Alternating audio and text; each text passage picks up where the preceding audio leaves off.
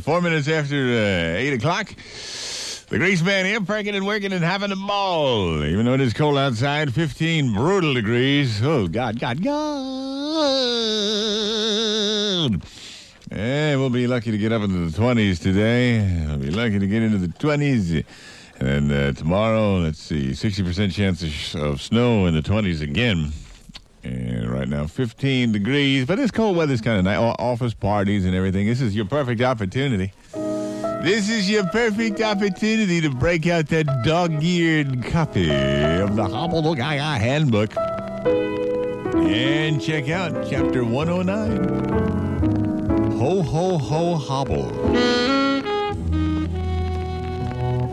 This is the time of year people are partying, they're friendlier. So if there's that thing in your office you've always had your eye on, now's the time to make you play. Get that bottle of blackberry brandy.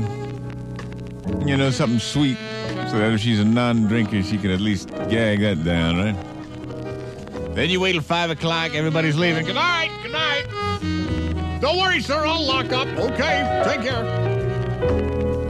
You walk over to her desk as she's putting her little compact in her purse. You set that bottle down, you say, hi. How about a little drink? How about a little holiday cheer? And she looks at the bottle and goes, oh, blackberry. Well, I don't know. I haven't really eaten all day, and I normally leave right at 5 so I can get home and walk the dog.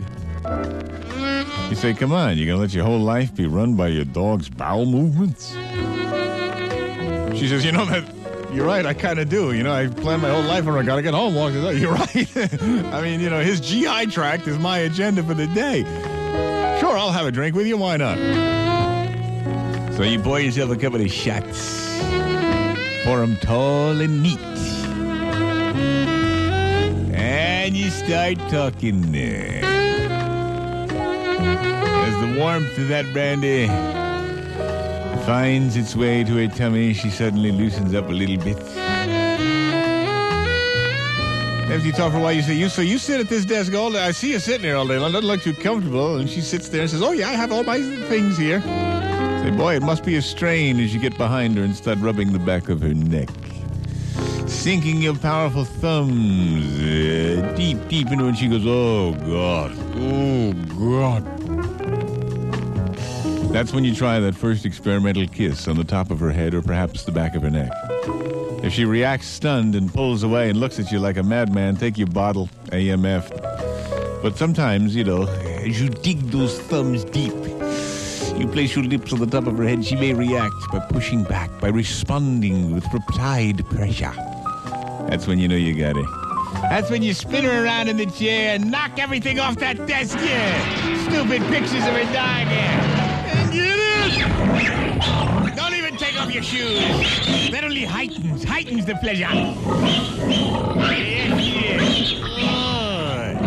And with a little bit of luck, you've stepped in some gum. Some gum on the way to work. So as you're rutting, you know, a little piece of paper gets stuck to the bottom of your shoes. It's just a total. Well, you don't have to go for the desktop. Since you've already been rubbing the back of her neck, you can just spin her around for the old stand-up gobble. All right. It's one technique I employed successfully on top of the Xerox machine. Oh, man. I didn't realize it, but in the frenzied coupling, we'd accidentally hit the print button. And there we were, wailing away, while we kept getting repeatedly bathed in green light. That thing was just shooting them copies right out there. We didn't notice it because they all just shot out and went behind the machine. The next day, the boss looked behind us, saw all those papers in there, all those copies. He picked them up, he looked at them, he said, hey, who Xeroxed all these pictures of Willie Nelson for crying out loud? And now for something complete.